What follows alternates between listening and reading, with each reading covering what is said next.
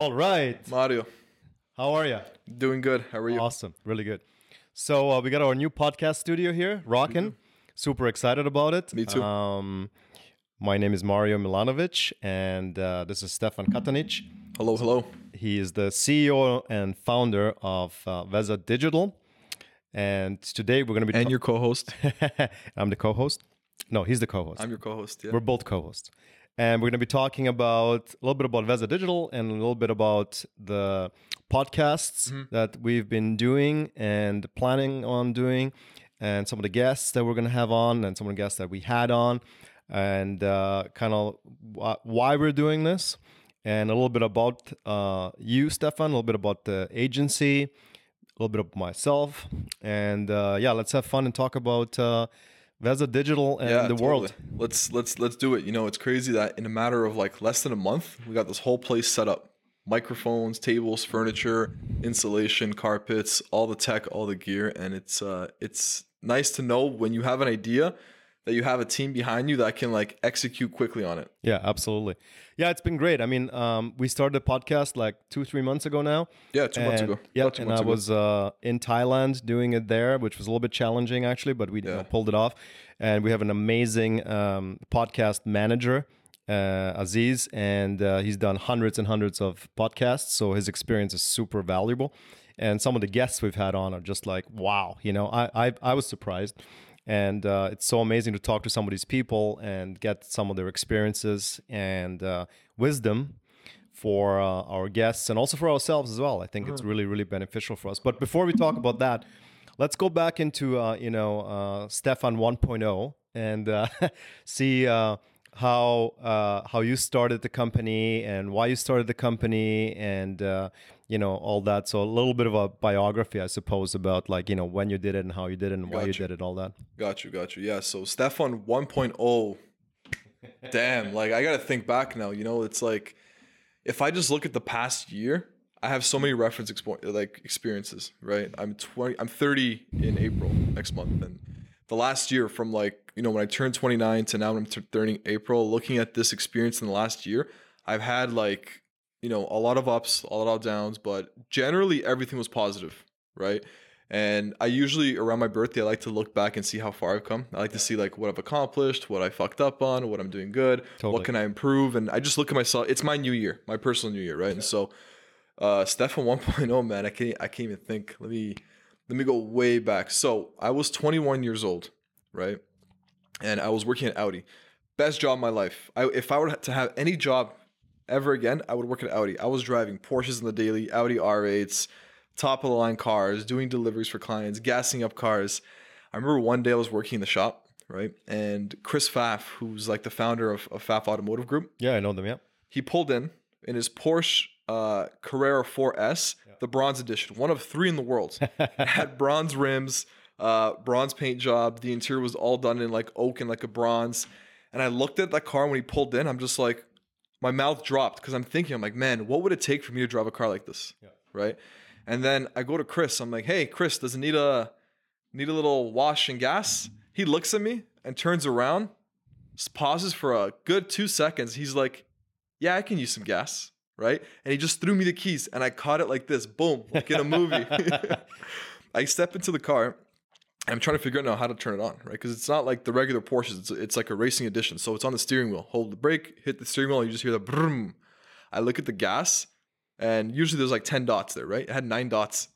So it was pretty much full, but he knew. He's like, sure. Yeah, he likes the car. He wants to drive it. He wants to go and experience it. Right. So took it to the gas station. I just had a thrill. Like I'm just like, pedal to the metal, go all the way down, and like that adrenaline that I had, right? And I'm like, man, this car costs like $300,000. Like what would it take for me to drive a car like this? Right. And I loved cars. Like cars are one of the things that I really love. I love racing. I love the automotive mind and engineering that goes into building a really good car. And this too. I'm a big fan of cars, right? So as I was driving there, I'm thinking like, you know what? Me making $12 an hour working as a porter at Audi is good. It's good for the fun. It's good for this kind of inspiration to see how people build it. And shortly after that moment, I started to go into my own thing, right? So looking at ways to make money on the side, whether it was, selling used bearings, right, from one company to another company. Did that for a short time, and then made some decent money, a couple $1,000 a month. 21 was a pretty good side gig. Cool. After that, I got into, network marketing. That's where I learned how to network with people. That's where I learned how to mingle and get to know things. And that's actually at 21, 22 years of age. That's when I started my own personal development journey, right? So at that time, I was already in fitness. I've been working out now for the last 12 years, 13 years, right? So I was still in fitness. I took it more seriously at 22. I started playing more sports. I started getting out there, reading more books, just reading, getting knowledge, right? Experience, meeting people. And I tried everything from network marketing to different network marketing companies to selling insurance. Did I tell you about that? Nope. I didn't tell you about that. Nope. Wow. Okay. So here's a good story. Now I'm 23. And you know what in the US, they call it the Series 7? Yep. In Ontario, they call it the CSC, Canadian Securities Course, right? So I went for my Canadian Securities course. I went for my LLQP, Life License Qualification Program, to sell insurance and investments. So I did that for about 6 months. It was the most challenging exam of my life. I failed 7 times. On my 8th time, I got it, right?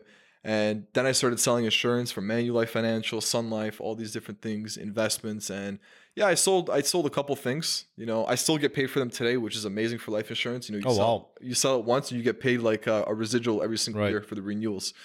So I have it's not much, a couple $100 a year, but it's it's money in the bank. It's lunch money, whatever you want to call it, So that's really where I got involved in just working for myself and building my own thing. And then I really liked finance. I really liked how I was developing as a person in that space, because I saw there's opportunity everywhere. People are so clueless of how money works, right? And how to manage money, how intricate money is, how transactions are not really transactions unless they're cash, which is the truest form of transactions. Totally. And delving into that to understand how the banking system in America works, to understanding how companies work, to understanding if I send you, $100, if I pay you for a service, I'm using my credit card, you're not getting $100. Sure. You're getting much less $100. Then you got to send that money to someone. So you're $100, that lifeline of that bill on a screen, actually by the time it gets circled around like a hood thought, it ends up being $5. So it's crazy how the money system works. And then that inspired me to go work at some tech company, to go see that works in finance, that worked in fintech. And then I got involved in this fintech company called Overbond. And that was a shit show. That was crazy, man. I got some stories that we can talk about offline, but that was a good learning experience. Let's put it that way, And that's where I learned to do the online marketing stuff. And then I started my own online company while I was working there, also in finance, doing Forex trading and stock trading, how to pick different investments, how to do these things. We built algorithms, we built bots, we did all these cool things. And I was an affiliate for Questrade. Do you remember Questrade? I heard the name. They're an OTC brokerage in Toronto. And so I used to basically have everyone sign up to an account over there. I would collect a residual. We'd have this risk management platform that got coded online, where someone would put their income, what their ideal revenue they wanted from trading, and basically compounding, how much they're willing to make, how much they're willing to lose. And it would say, this is your risk management profile. This tool here is going to help you manage your finances, manage your investments. But to get this tool, you have to sign up to Questrade. Right. And so that was the I guess the call to action there. Right. Yeah, and so learned that, made some pretty good money. I remember at my peak at Trading Group, I was doing $45K a month. Amazing. And I was 24 years old, 23 years old. Crazy. It was amazing. And then what happened was Stripe came in, right, with the education that we were doing the subscription, and they canceled our account because we were known as online gambling, trading, all these things. So we then we lost all of our monthly recurring revenue. We had to switch to fucking PayPal, man, which is the worst one out of all of them. And then doing manual payments, sending money here, doing this. And it was just fuck, is it really worth it? Right. And then me and my partners had everyone wanted to go do their own separate thing. And so be it. I got back into consulting for people, mostly fintech companies and tech companies in Toronto, made a good name for myself, hosted events, workshops, all these things. That's a business level, right? Personally, outside of work, I was living it up, man. I was traveling. I had a good group of friends. My brothers were always with me doing fun stuff. Weren't you also a DJ? I was DJ. That was before everything. Oh, wow. Before all of that was DJ. I used to wreck it back in the day in Toronto. Even when I was a DJ, I was DJing at all the best clubs in Toronto. I was opening for all the top DJs. Tiesto, Dzeko and Torres. Amazing. Shout out to Dzeko and Torres. Yeah. Afrojack, open up for him. Yeah. At Circa nightclub at Government. Right. Remember Gov? Yeah, absolutely. Gov love. Yeah. Circa, Lot 332. All these like amazing clubs in Toronto, you know. Right. So I made a name for myself. I got bored of it after a while because it was always the same shit. You know, you're mixing other people's music. Yeah. But I think in a chapter or two from now, from today, maybe in about two or 3 years from now, I'm gonna get back into DJing, but I'm gonna get back to the producer side. Awesome. I'm gonna make my own music. Nice. And I'm gonna go more like the hip hop / tech route and mix the two beats and make a fusion of it. Awesome. Yeah. So that's at a high level, man. And then Veza Digital, that started, I mean, it started technically 7 years ago. Okay. 6 years ago, right? As a glorified marketing consultant, did that, made some good money, made some really good connections more than the money. Fuck the money. Like, so about 2015? 2015, 2016 was really when it, 2016, 2017 actually is really when it started. And then we were doing stuff in crypto. We were doing stuff in like these tech companies, service companies. It was good. You know, like I was learning a lot. Like I didn't really put money as a primary motivation, just experience. And I gained so much experience because I was around people that are older than me, you know, like, yeah, like I was around, like I'm 25 now. So I was around 25, 26. I was around like millionaires, entrepreneurs, playboys, people who know the nightlife thing. Yeah. Like any kind of persona you can imagine, I was around that. So like I got the best of everyone. Right. And I tried to apply it to my own character and try to learn from it, you know? And so I saw everyone around me as a key person I could learn something from. But I always gave value. That's a thing, right? I was never the kind of person that just take. I would always like, you know, give some sort of value, whether it's something as simple as giving him a ride home. Sure. Right? To like going out for lunch, doing stuff like that, right? And showing that I'm useful. Because like when you're in a room with like, you know, I don't want to say millionaire now, I think we're past that point, but a billionaire, what kind of value are you giving to the person? Sure, the guy's got everything. Right? So it's like, what can you give him? Exactly. Right? So, and I think that's what a huge thing that people forget these days. It's, you know, people talk about giving value, but do they actually, right? And I think when you actually genuinely care about the person or the business or anybody and try to find ways for them to get value, whether it's monetary, whether it's your time, whether it's a ride or something, I think that's when real relationships get formed. And that's when people, you know, establish trust. And that's something that, you know, at Veza Digital, for example, you know, that's what we try to do all the time, right? Because you can get bogged down by just, you know, providing a service, you know, but I think it's also important to provide more than that, right? And when people sense and know that you care about them, you know, then it's a different relationship and then it's a different ball game, right? So I think that's something that, you know, we're really good at, right? So I think that your background is because of that, right? Yeah. You know what I mean? Yeah. And so, you know, you look at it today and you look at Veza Digital and we have over 60 employees now. I think that it's, you know, it's a bigger company now, medium size, whatever. And that's what separates us from all the other players, right? Right. You know, so that's really cool. Okay. So now you're 25, 26, 27 and this is where it starts to get fun. Yeah. This is where it starts to get fun. So at this point now I'm 26, 27 years old.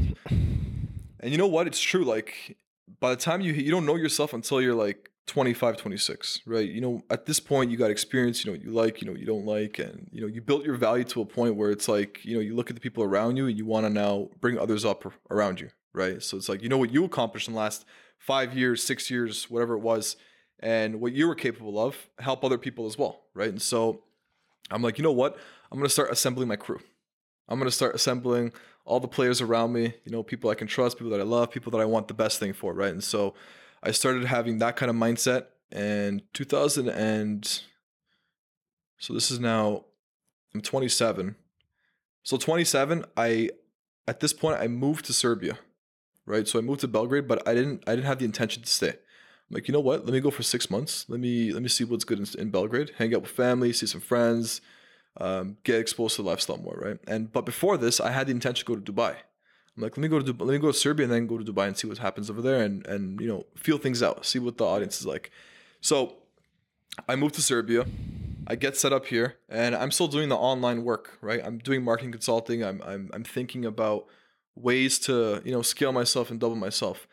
And it's funny because I was talking to this one real estate company in Toronto that we were working for, and they're talking about their competitors, right? It's this big online marketplace for condominiums in Canada, right? And he's like, yeah, they get all of their marketing and development in Serbia. I'm like, really? Tell me more about that. And he's just like, yeah, in a city in Novi Sad, they have like a whole team of people managing the website, building everything, doing the marketing, literally everything turnkey, but they operate in Canada. I'm like, interesting. I'm like, I wonder why. And he told me why. I mean, it makes sense. You have a good focus of talent here. You have young people who want to change, right? Who want the best for themselves, and people who are educated, right? And it's people who want to, obviously they want to work for more money, and they speak English. And they speak English. They don't want to work a regular job here in Serbia speaking primarily Serbian, right? They want a more international exposure. Yeah. And I'm thinking, I'm like, interesting. This can be good, you know?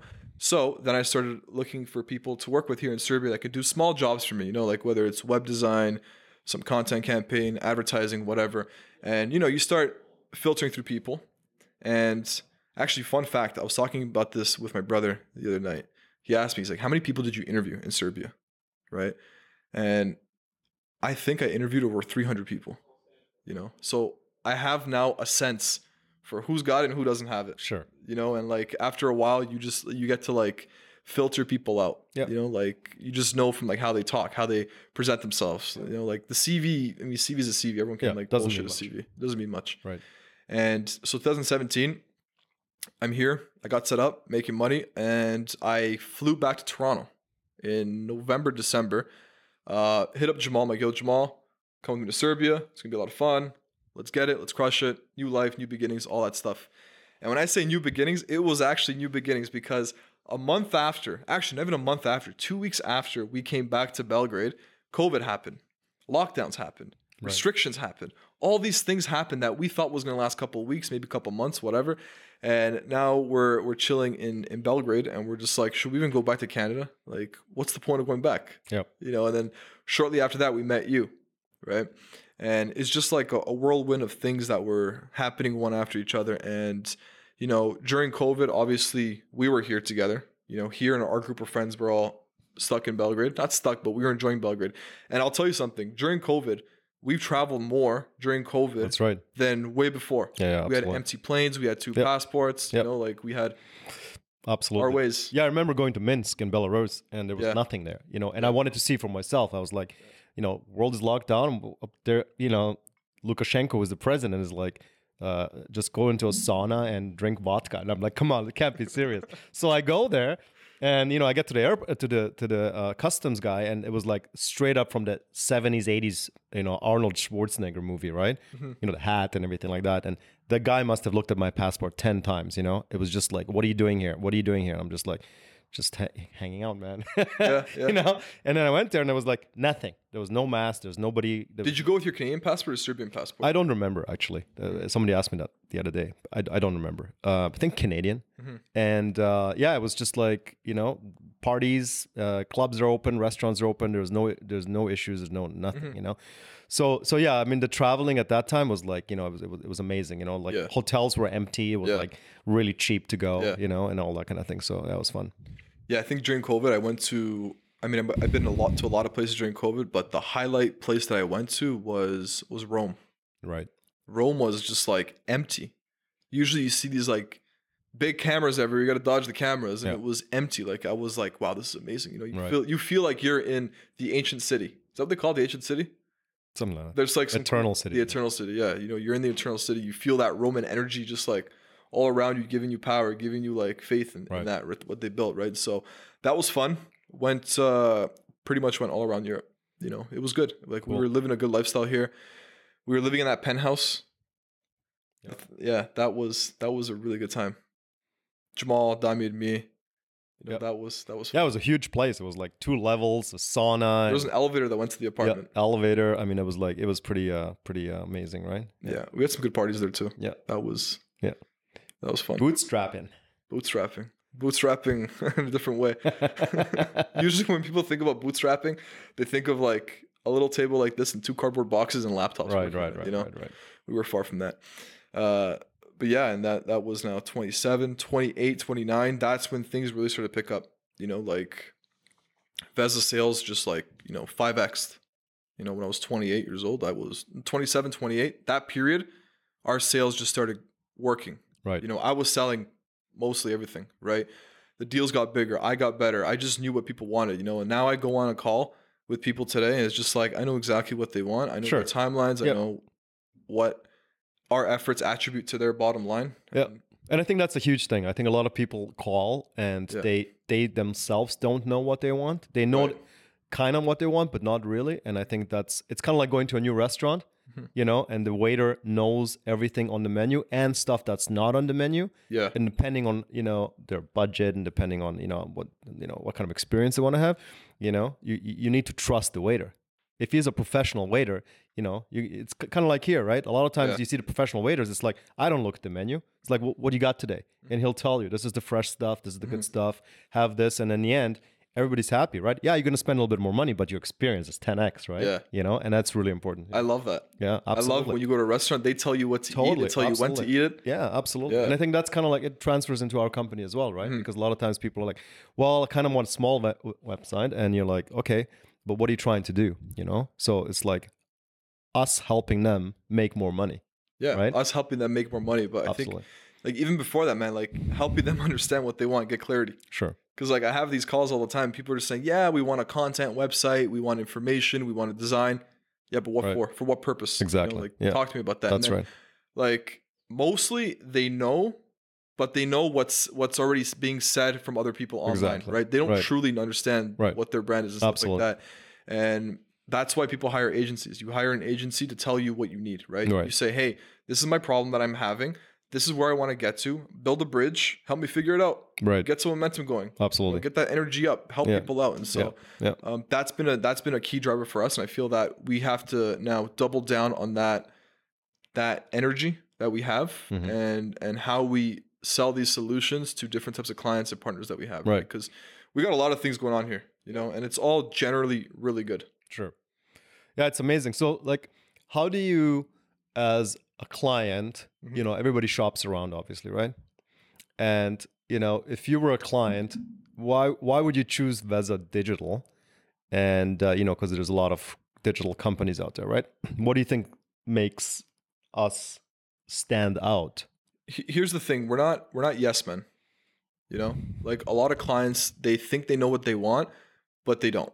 Right. And it's clear as day, when the scope keeps changing back and forth, oh, we want this, but no, we actually like this, like we're not here to take directions. We're not, your marketing team. We're an extension of your marketing team with their own autonomy, right? You're hiring us for a solution. So our growth partners are knowledgeable in B2B SaaS, how to market them, how to position them, and how to deal with these different personas that we deal with on a daily level, right? So it's about our position in the market.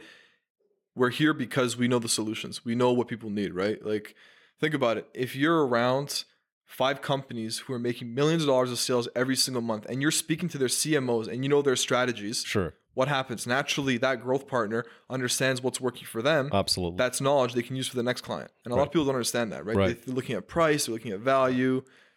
And that's the difference, right? Because the difference. Just looking at a price of a site is really stupid. Exactly. Right? Because you don't understand the value, right? And the value comes from what you just talked about, right? And the team and the actual company culture, so to speak, right? Because you can, let's be realistic, you can hire some guys in India or Bangladesh for $1,000 and get your site. And that's okay, right?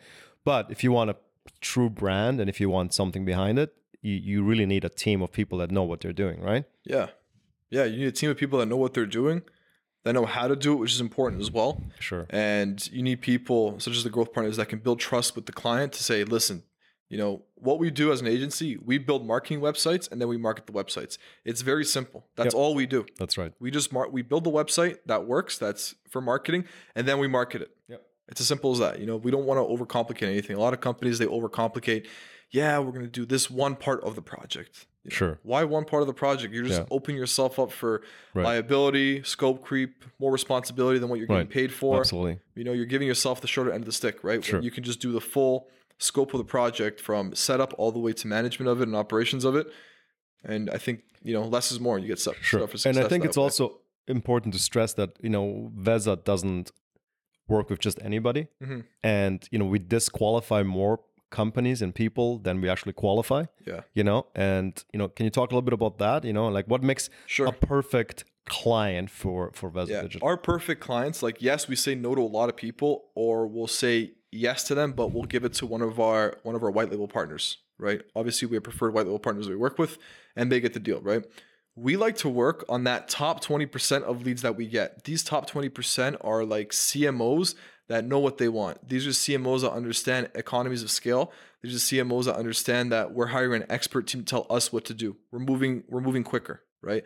It's people that understand that speed is what makes the biggest difference in this, especially now, highly competitive market, right?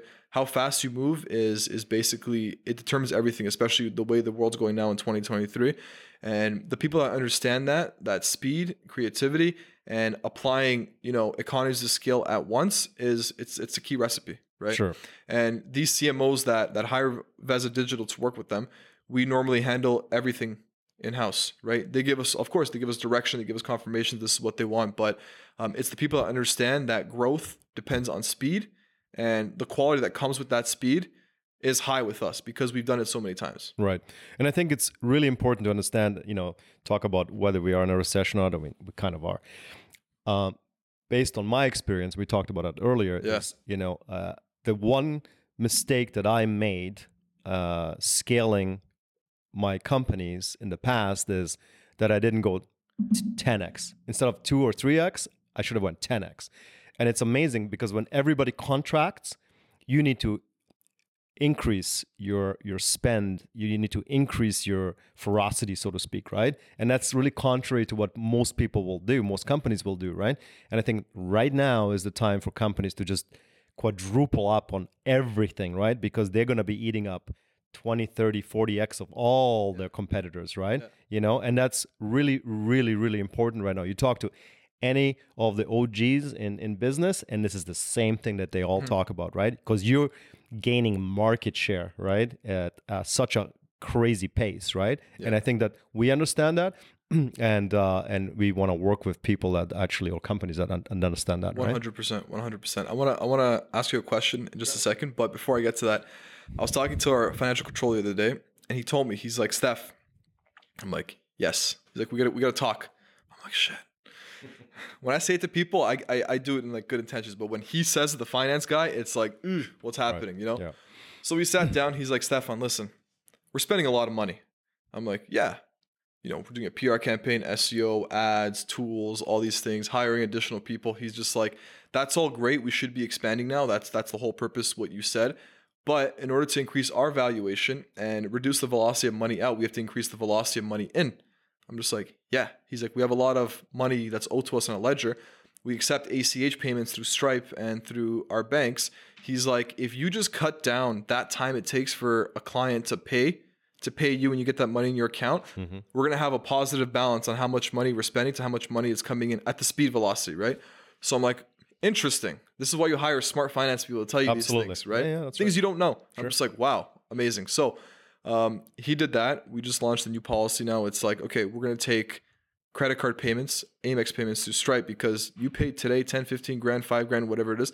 Next day it's in your bank account. Yep. Yes, there's this 3.5% fee that the client pays anyways. It doesn't matter because the velocity of the money coming into us is worth much, much more than that fee that we pay on Stripe instead of ACH. So that opened up my world to, just finance and seeing how deep that goes, how to balance things out. So that was our biggest win last week, is just discovering that piece and enabling that in our business to obviously increase our valuation and even out that equilibrium of money in, money out. Totally. Yeah, absolutely. I have a question for you now. Sure.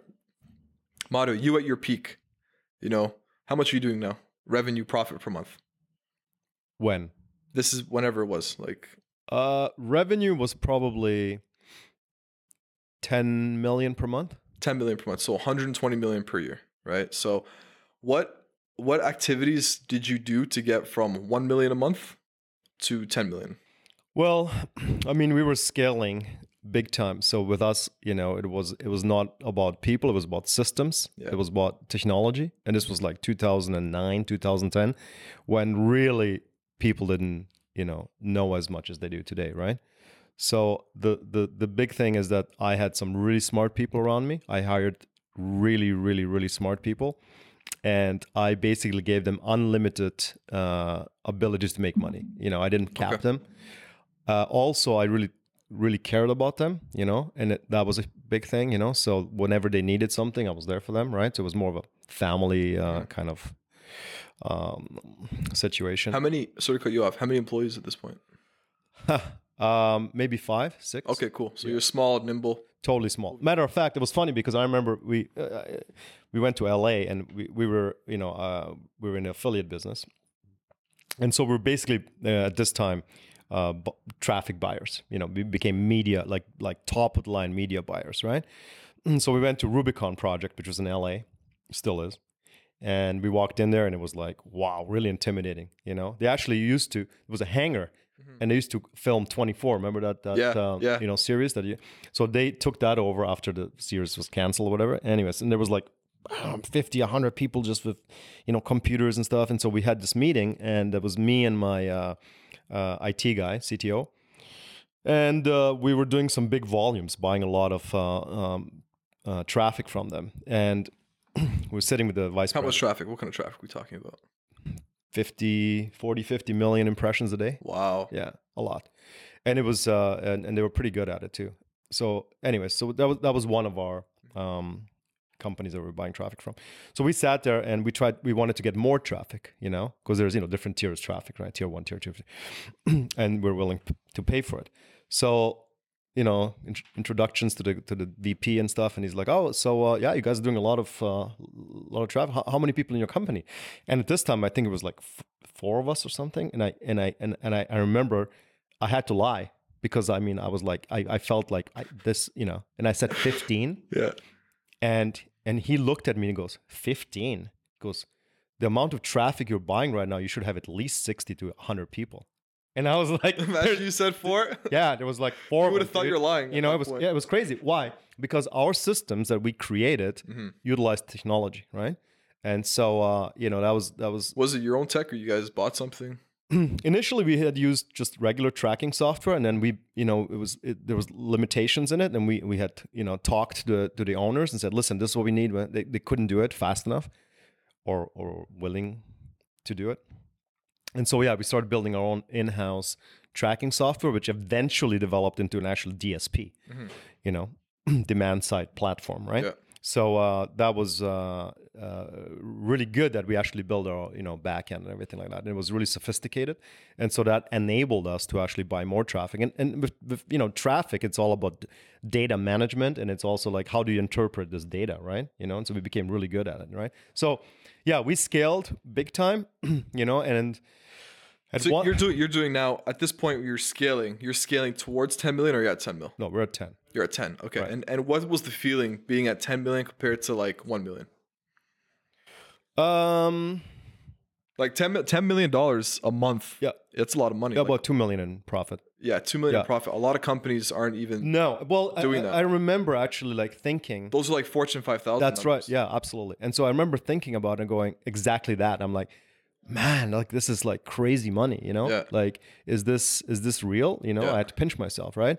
And I mean, look, that was a lot. I worked my ass off, We're talking 18, 19-hour days, a lot of stress, I was trying to exercise and eat. I still, it was very, very stressful. It affected my relationships and all that kind of stuff. I mean, I was all in, right? And, it was kind of scary, to tell you the truth, because once you hit, those type of numbers, you basically, you can buy anything you want. Pretty much, I remember I was shopping for a private jet. The only reason we didn't buy a private jet is because we didn't know where to take it to. We were, at that time in San Diego, and we're like, unless we get like a Boeing or something, right? Like, where can we go? So like, it was like Vegas, LA, maybe get it to Seattle, and then Miami. You have to stop in Dallas, I believe, or Houston or something like that. You know what I mean? So it wasn't like it wasn't as convenient as now. Well, the thing exactly depends on the location, right? You can't go to Hawaii unless you have a bigger, like $60 million plane, right? So we were looking at from 2 million to 10 million, whatever.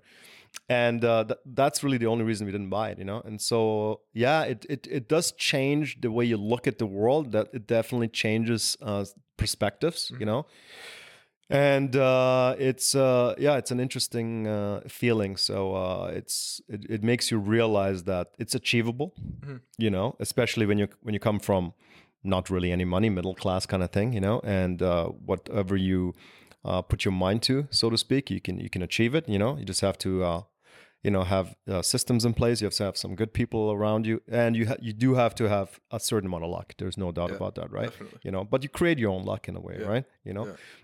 But it was very fulfilling on one end. On the other hand, it was very scary, because what would you say was the scariest part? The scariest part is like I remember I went to Joel Robuchon on my 40th birthday in Vegas. And I wouldn't say it's scary, but I remember there was like 6-7 tables. And I don't know, like dinner there was, I don't know, anywhere from $1,000, $2,000 to whatever type of wine you get. You can go up to 100, 200 grand, I guess, right? For dinner, which we didn't do. So, they pick you up in a Rolls Royce to take you there and all this kind of stuff. And I remember sitting there and it was maybe 6 tables. And I remember thinking like, most likely I'm making the most money in here. And there was, people dressed and everything. That was an assumption, but based on my 80-20 principles, I kind of knew I was up there, right? It would have been fun to like, hey, what's your net worth, It was, it's an ego thing, right? But it was that realization that I had made it, and at the same time is like, what's next? Like, what are we doing next, It's, what else is there, So once you hit that, that's a scary thing because I think everybody wants to get to this certain level of success. And then when you do, you're like, what now? You're like, that's it. I was 40. Yeah. I had everything. There was nothing I couldn't really like get, So that was kind of scary because then all of a sudden now you get a little bit of a crisis in terms of like, like whatever you want to call it. Not midlife, but some type of crisis because what is life for and how are we gonna handle this and what are we doing and all that kind of stuff. So in a way that was like, I wouldn't say the most scariest, but it's one of them that made you think about your life. So then you felt like you hit your own. So you're doing now $2 million a month of profit. You're 40 years old. You're in your prime, and now you're thinking that's it. Like pretty much. Wow. Yeah, pretty much. Because how much money do you need, right? True. True. And so, I had 2 penthouses, I had cars, I had, we were flying first class to Paris, we're going all over the place. There's nothing really that I didn't do. I remember, I was telling the story this earlier on, a lot of the affiliate networks were trying to bribe me and, it worked on some of them, I was getting private jet flights to the Bahamas. I was getting, front of the line tennis tickets. I really like tennis and like everything. I had cards, these prepaid cards, we talked about earlier, right? Like preloaded with $5,000, $10,000, $20,000 and I had a stack of them, right? Yeah. And walking into Louis Vuitton in Paris. And I'm like, well, just get whatever you want, like it was just crazy, So it was interesting. Yeah.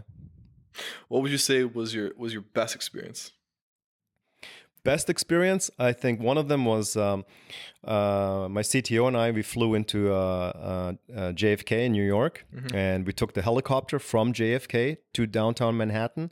I remember approaching Manhattan, and we had set up a bunch of meetings. We were staying at the Mandarin Oriental, and we had set up these meetings. Their lobby, I believe, is on the 50th floor or something, or 40th. And so we had, it was me in a suit, and him in a little hoodie, CTO, and we had these media sellers that I set up in 30-minute intervals, and they were all competing for us, right? And so I wanted every single one of them to see that we had another meeting, right? So I set it up in 30-minute intervals. But flying into New York and that song, New York, that one, like, if you can make it anywhere, you can make, that it was just like, wow, this is like top of the heap, like helicoptering into the thing, limos picking us up. We're going to, Mandarin Oriental, which was incredible. It was just opened at the time. And that was, I have goosebumps just thinking about it right now. It was pretty cool, man. It was like amazing. You've done everything. Well, not really, but most things.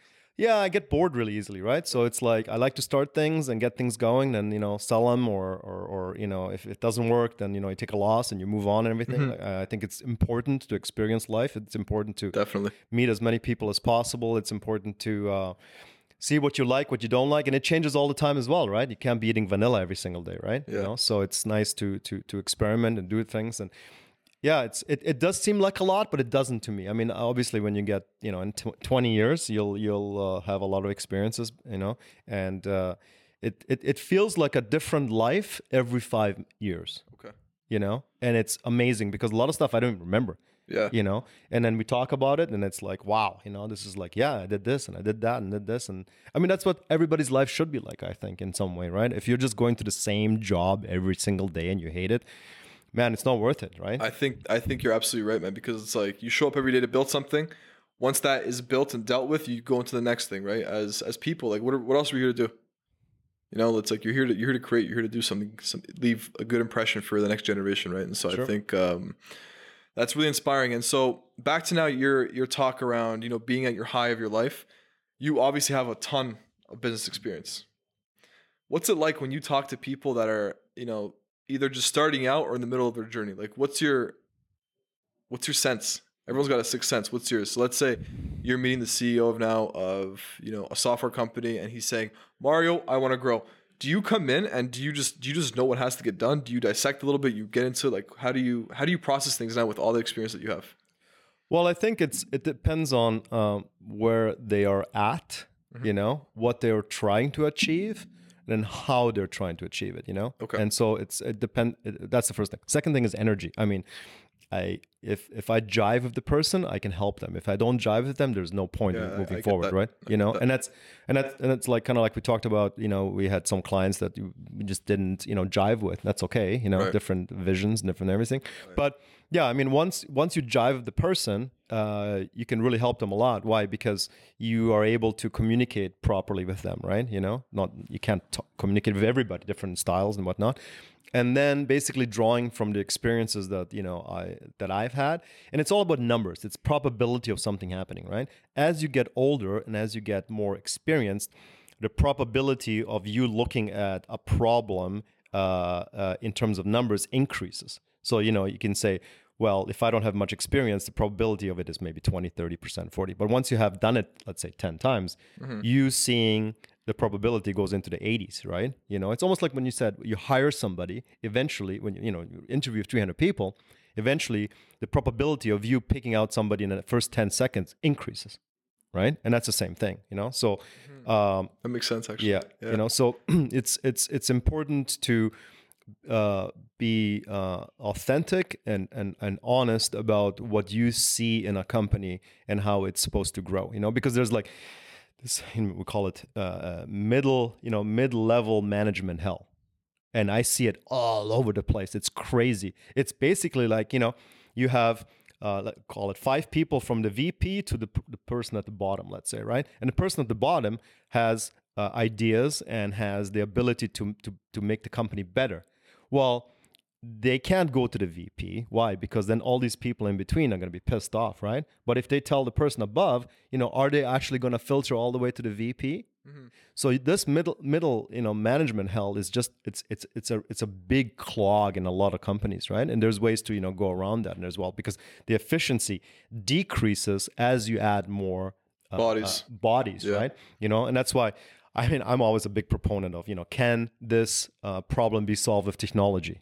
And a lot of times it can, right? It's just more efficient, and now with AI coming on board, it's incredible what it can do, right? Like, I'm pretty excited about it.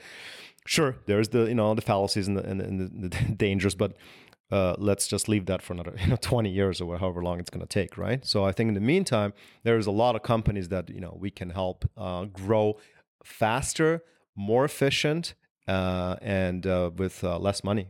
Yeah, exactly. And so now as you move into your next phase of life, I mean, you've been in it for now, not 5 years, but 2-3 years into this new era.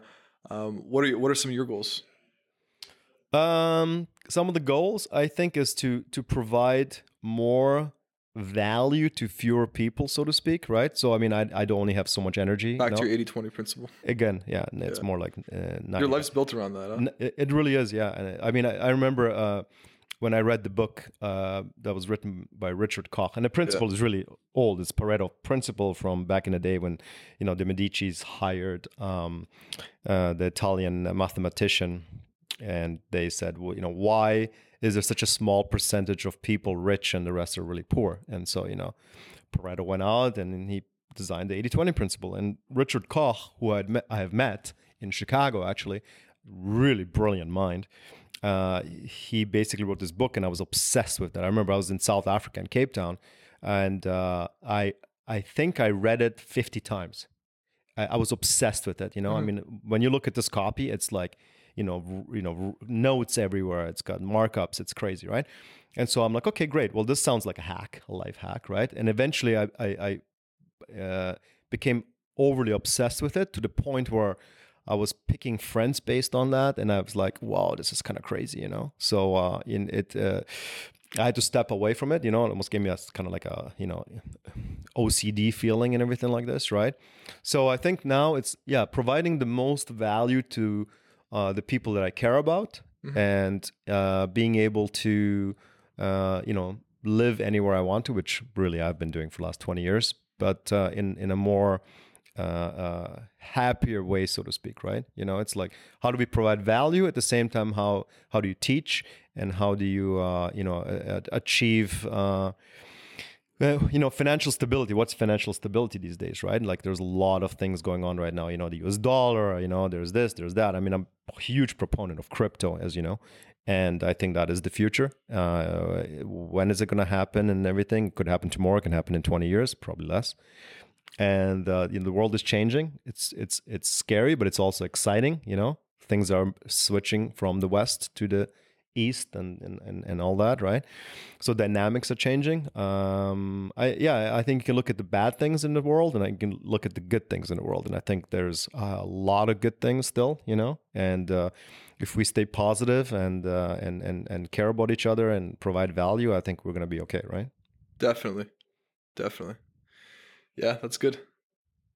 That's really good. And so now, even for what we're doing at Veza, you know, some of our goals that we obviously have this amazing podcast that we're talking right now, that we have our sister companies, White Label Agency, and then we have Veza White Label Marketplace and Veza Digital. So even for me now, it's like, I've gotten to the point where if I look at myself, you asked me, like, you know, earlier, like, if I look at myself when I was 27, so 3 years ago, the kind of work I was doing, the kind of work I'm doing right now. So the work I do now, I know the decisions I make today are going to have an effect a quarter from now or 2 quarters from now. You know, so it's like, I'm thinking more long term. I'm doing a lot more things. Last Monday, was it last Monday? When did the SVB thing happen?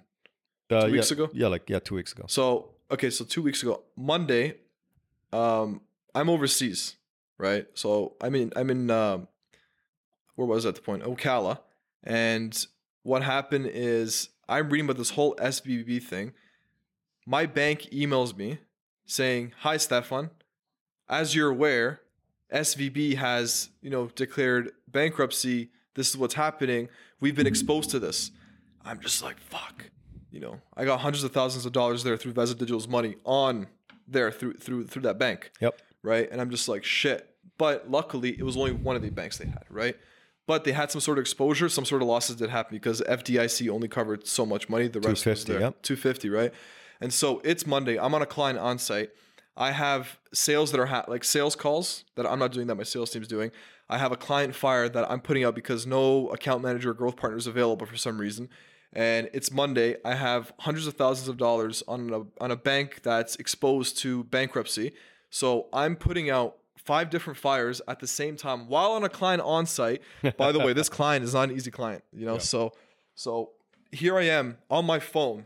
I'm on my phone, moving money, hundreds of thousands here. This sale closed. I'm like, oh, great. Let's get this money deposited to this bank account. I'm calling JP Morgan Chase to open up a business commercial account over there. Yes, make an appointment, long process, whatever. I'm reaching out to our financial controller and our other finance director saying, hey, we got to start moving money. Let's get this out ASAP, Rocky. Drop everything you're doing. Move the money. Let's get this organized, right? So we ended up moving. Now we have 18 different bank accounts across different banks. I'm still waiting for JP Morgan Chase to get back to me for that commercial bank account, which we're going to set up really soon. We created a new sustainability policy for Q2, right? That's going to keep us to have our own treasury account should anything happen.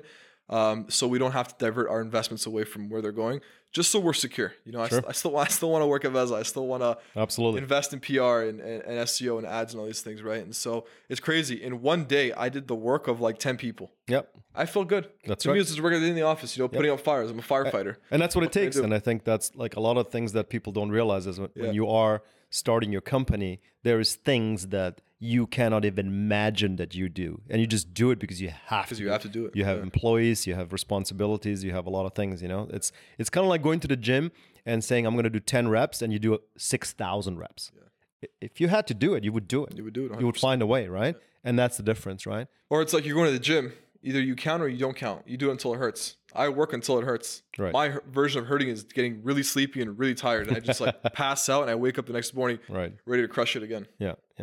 But for me, like, you know what a good thing for me is? It's like if I can balance out my life to the point where, you know, I'm working out, I have time for friends, I have time for family, and I can work on my business.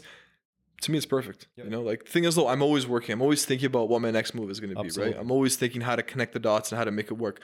But I still have fun. You know better than anyone else. I still have my fun. I still have my time away from work where I can, you know, not think about Veza, not have to work for those couple hours and just be fully focused and immersed in like what we're doing at that very moment in life, right? So yeah, for me now, like this year is really important in terms of like these 3 different divisions we have. And focusing on those, obviously growing our sales, that's really important, increasing our profit, making us more sustainable is really the key here because whatever's coming, you know, in 2023, 2024, I want us to be ready to take that hit, but I also want us to be ready to use that extra money and capital that we have so we can now, what you said earlier, take more market share, reinvest more of our money back into the market while all these other agencies and startups are pulling their money back, cutting their marketing spend, letting go of people. Yeah. I want to do the exact opposite. I want to flip the switch, increase our market share, and just like, you know, geometrically grow. Yeah, I think I remember this one time. This was, I think, 2008, like, you know, when the banks failed in the US. And I remember somebody saying something about, oh my God, the economy is so bad. Was this back when you were doing the real estate thing too? Yeah. Or was this after? Yeah. No, this was, I had a large real estate portfolio. And so 2008. And I remember somebody saying, oh my God, you know, the economy is so bad and all this, there's a recession. And I said, well, I have my own economy. In my economy, there is no recession. Mm-hmm. And that was really, like, I just came up with it, you know? Yeah. And that's exactly true. You have your own economy and then there's somebody else's economy, right? There's the economy, right? Well, nobody's going to determine my economy. My economy either works or it doesn't work, you know? And if I want it to work, it's going to be a good economy, right? But if I choose to follow what people, you know, some bureaucrat says about, oh, well, we're in a recession, I don't care. Mm-hmm. You know, like, does it affect my company? Maybe, but I don't want to deal with those companies, right? You know, so you have your own economy and you work your own economy, you increase it and you attract other economies that are working. And eventually, like, it doesn't really matter, you know, so it's like, again, there's charts going back to 1921, I believe, right? When is the most money ever made? It's in 1929. Did you see that chart I sent you? Yeah, I did. Exactly, right? So it's like when there's a bottom, that's when you make the majority of your gains, you know, in every way possible, you know, and it's contrary to what you would want to do, right? It's like, oh my God, there's a recession, let's not spend as much money. No, now is the time to spend more money, you know? And when things are really good, that's when you kind of take a step back and say, okay, let's reanalyze this, right? You know? Right. Yeah, that's a good way to put it. And like, I always see it as, you know, like, I like to feel the change. I like to feel that we're making progress. I like to feel that, you know, people's energy are getting more motivated, that there's a level of momentum hitting inertia where we're all moving forward, right? Like, the best way to put it is like when you're speeding down the highway in a Ferrari and you're accelerating, you know, from 60 kilometers an hour to 316 kilometers an hour, that feeling, that adrenaline, that's what's hyped. Once you hit 316 kilometers an hour, you're just like, you don't feel anything. That's it. What's all the fun about? You know, it's that acceleration. I like to feel that. And that's basically what's called living in the present moment, right? Exactly. You know, living in the present moment. That's a huge thing as well. And when these companies now are downsizing, they're putting that bitch in reverse and going. That's right. Absolutely. Where we got to do the opposite. Yeah. And so that's how I see this year going for me. But I want to avoid making big decisions in terms of like raising capital in terms of how company foundational structures are going to happen. These decisions I'm holding off up until January, maybe end of January when we're in Dubai. That's actually a decision I made though. But this was last year's decision, was November 1st. I'll be moving to Dubai for about 6 months, establish a base over there. I think it's a really good place to be. I think it's the city of the future. It's ultra modern. It's super safe. We can walk around with whatever watch we want and we'll be safe. Not like Toronto or like London, God forbid you're there with a watch. Yeah, absolutely. And I think that's a great strategy. I think from a company perspective, a strategy that allows you to, stack some money and also take your processes and refine them, is a really, really good strategy, It doesn't mean we're not growing. We're growing, but we're not growing at 10x. We're growing at 6x. Yeah. Right. And that allows you to, really, really see how everything is working. And the great thing that I like about you as well is that, you're not just a traditional CEO. You take out these acting roles of sales or, CMO and all these other things, right? Which is super important, right? Because that is the front line of every business, right? Yeah. And that's super good to do, right? So that that's excellent, It's really, really good. Yeah, I try to understand all the details of my business. Who does what, how does something function, what's a good way to do this, right? Not because I want to control it, but because I have so much experience in marketing and working at companies that I've seen the best, I've seen the worst, right? Like being around like, millionaires at 25, 26 years old, seeing how they think, how they move. Right. That osmosis, being in that field of energy, that experience comes off to you, rubs off to you, right? Right. Like if you look at our website now compared to what it was, it's a marketing machine. Like we're getting 5-10 leads a day. Yep. And we're not even, it's only SEO. Imagine when we do ads, when we do more PR, that's starting now soon. Like it's gonna grow, not at 10x, at 5 or 6x. It's that controlled chaos, right? Like we know what's going on. Like I get out of bed every morning. I don't need coffee. I mean, I drink coffee, but I don't need coffee. Like I have so much energy. Right. And it's just about like just managing that energy properly and putting it into the right channels. But the thing is, it's like everyone has to understand what direction the company's moving in, right? Like sometimes, like I had a call a couple of weeks ago with the account managers and it wasn't a nice call. And I told them like, listen, I like being everyone's friend. I like being cool with everyone. But right now I'm talking to you as the CEO of Veza Digital. I am the chief executive of the company. I'm talking to you from Veza Digital standpoint. And this is what's happening. A, B, C, D, E, F, G, H, all the way to Z. Yep. You guys probably might take it to heart. We can talk about this after, but as Veza, we don't care about your emotions. We don't care about how you feel a certain situation. We care about the success of the company and its growth, right? And if you're going to be an anchor for it, then we're going to cut that chain because Veza doesn't need that, right? One day, Veza's not going to need me, right? It's going to, maybe I'll be an advisor to Veza, but I'm not going to be an acting CEO. Sure. Like I'm going to get it to a point where Veza can operate with a CEO who has processes, who has goals, who has his own KPIs that he's being measured. And like, I don't need to be a CEO forever. Absolutely. Yeah. For me, it's just, I want to start it. I want to get it to a point where it's highly profitable. I want to get it to a point where it's creating its own products through R&D, like what we're doing with Veza White Label Marketplace. And then those are going to be our tickets, right? Like these are the big, once we have a liquidity event with any of our ideas, that's when that whole core team of Veza Digital, that's when the real money making stuff happens, right? And yeah, totally. I'm super excited about our educational component, Me too. I mean, that was awesome how, you flew into California, you went to Hollywood, you banged out... well, tell us about it. I mean, it's really cool. Yeah, so I had this idea actually 3 years ago to do. Actually, when I was 26, 27, I saw these people, everyone's making money with courses. Everyone's doing millions of dollars a month. And I'm just like, okay, most of it's bullshit, right? Like, I mean, I bought in courses before where I'm like, okay, it could have been done a lot better, whatever. And, at 27, I was making some money. 28, I was making great money. 29, I was making, money. Like it was good. Yep. And now I'm thinking, I'm like, I should do a course. But I always had this inner fear of saying, you're going to get judged. It's not good enough. People are going to buy it and say, oh, this was shit. Like what I did when I bought these courses, right? And like, oh, my karma's going to get me back for the shit talking I was doing.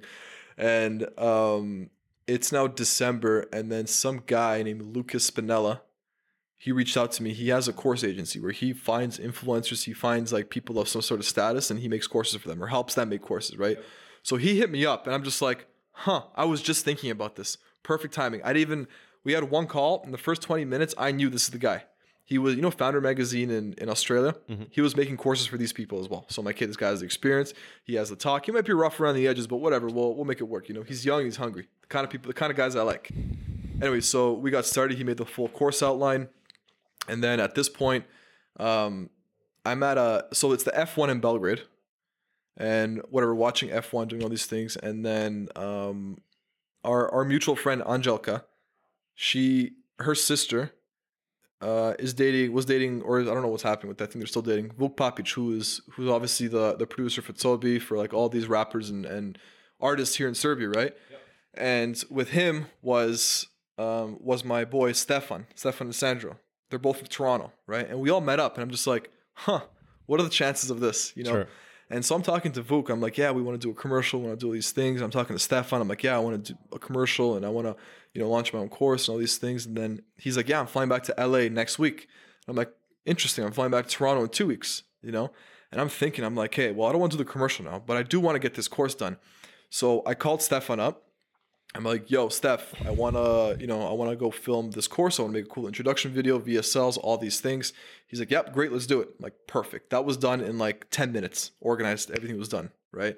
I call a guy in Australia. It's 2 a.m. for him. I'm like, Lucas, I got good news for you. He's like, yeah, what's up, man? Like all tired and stuff. And he's just like, I'm like, listen, man, I'm flying to LA. We're going to be recording the course there.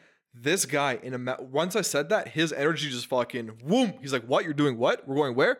LA. He's like, amazing. I'm going to send you a full shoot outline for tomorrow, production, what it's going to be. He sent me a 2-page doc of like where to sit, how to have the camera set up, a script, everything he did in a matter of a day. That's the power of connections. Right. Like I can pick up my phone and I can call whoever I want in my contact, but to get something done from LA to Australia, to Toronto, to Dubai, to anywhere in Europe, and just get people on, just get people, right? And I think that's only going to get better. And so now we had this road trip as well. So I had to like fit this in. I didn't tell Jamal at this point, right? Because, Jamal likes everything to be scheduled and proper. I'm like, I got a surprise. We're actually taking a little detour. So we flew from Toronto to San Francisco. And this is like, and Jamal just arrived like 18 hours before from Thailand. So he was exhausted. Yeah. This guy was time traveling from one time zone to this time zone back here, like getting shaken up like a moringa, and then, doing Muay Thai every day for a month straight. Yeah, just exhausted, And then Jamal, we're flying from Toronto to San Francisco. Luckily, I booked business class so he can sleep and like have the full experience, And so we sat there, 6-hour flight. We get to San Fran, drive to Sacramento for the client on site. We're there. We get back to San Fran. We're there for a night or two, had some meetings there, and then flew to LA. Now, this is where stuff gets fun, I got some friends in LA, so we went out, dinner, drinks, all these things. And then I see Stefan and his buddy, who's also a producer from LA, and we're recording. That was probably the hardest thing I did in my life. Just being in front of a full Hollywood production. Like when I say full, dude, I'm telling you, like camera. These are like, we have like nice, really good iPhones, and we have 2 people working, but there's staff, there's people, there's mic crew, there's makeup, there's this. I'm just like, oh my God, I'm going to forget what I'm going to say. And like the night before I was so confident about it. Stefan calls me. He's like, yeah. I'm like, man, this is my business. I know all the details of my business. Yeah. He's like, all right, man, we'll see. So ends up what happened is we took my laptop and we put it over the camera. So I have something to read, right? And there's like hundreds of thousands of dollars of equipment pointing in my direction. And I'm just getting everything recorded. So basically like for the VSL, like a 10-minute video took 3 hours to record. Right. So we were there all fucking day, man. I was exhausted. Like I was just like, at the end of that, I went into like deep hibernation. I went to sleep that night at like 11 o'clock, woke up the next morning at like 10 a.m. Sure. And I'm just like, damn, that was an experience and a half. But I was happy I did it because, you got to take advantage of these opportunities. Absolutely. You got to give value to the people around you. And yeah, we flew to New York after. So tell us about the point of the educational series. The point of the educational series is we have a lot of people who are aspiring to start some sort of agency, whether it's design agency, marketing agency, sales agency, whatever, right? As you know, I've been through all of it. I've built a lot of processes. We've made a lot of money. We've lost a lot of money. I've dealt with a lot of different people. So I understand now the systems and processes that has to get into place. So I decided to create a course to help these newcomers with setting up their own agency. Right.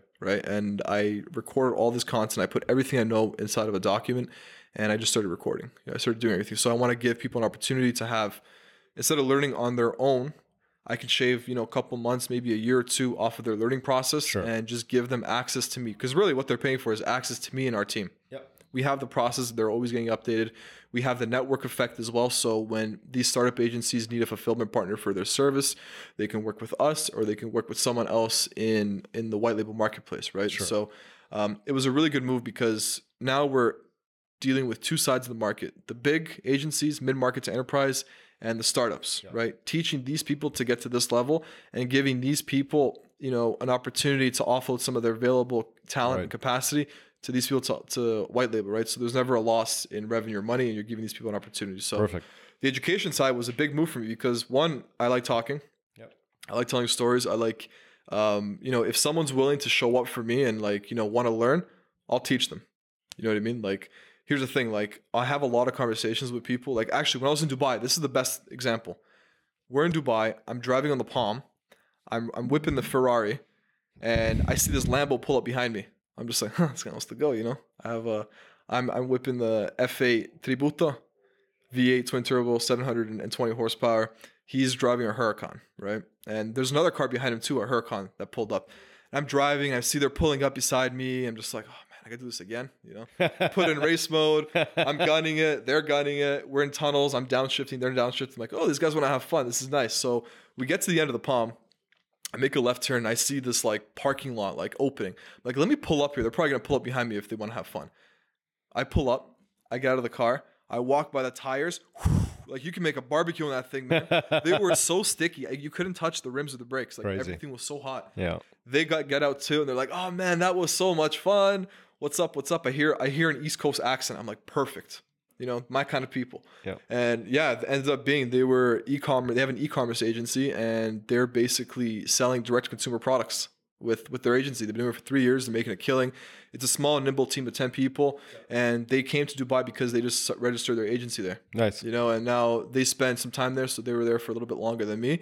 And that day, they decided to go on a road trip and explore Dubai in Lamborghinis, and so we met, and it was that network effect, Sure. So now when we need a white label agency to do e-commerce marketing, direct consumer, I know who to call. Absolutely. And same thing for them. And so that's awesome. It's how it goes. And when you talk to these people, here's the thing, I'll be in a room with people who want to learn a certain skill and or they're at my level in terms of not money. They don't know how much money I make. I can make $1 a month. I can make, $100,000 a month. I don't measure myself like that. Yep. But then when these people now are coming and talking to me and I know I have more experience, but I see ego is getting in the way. Yep.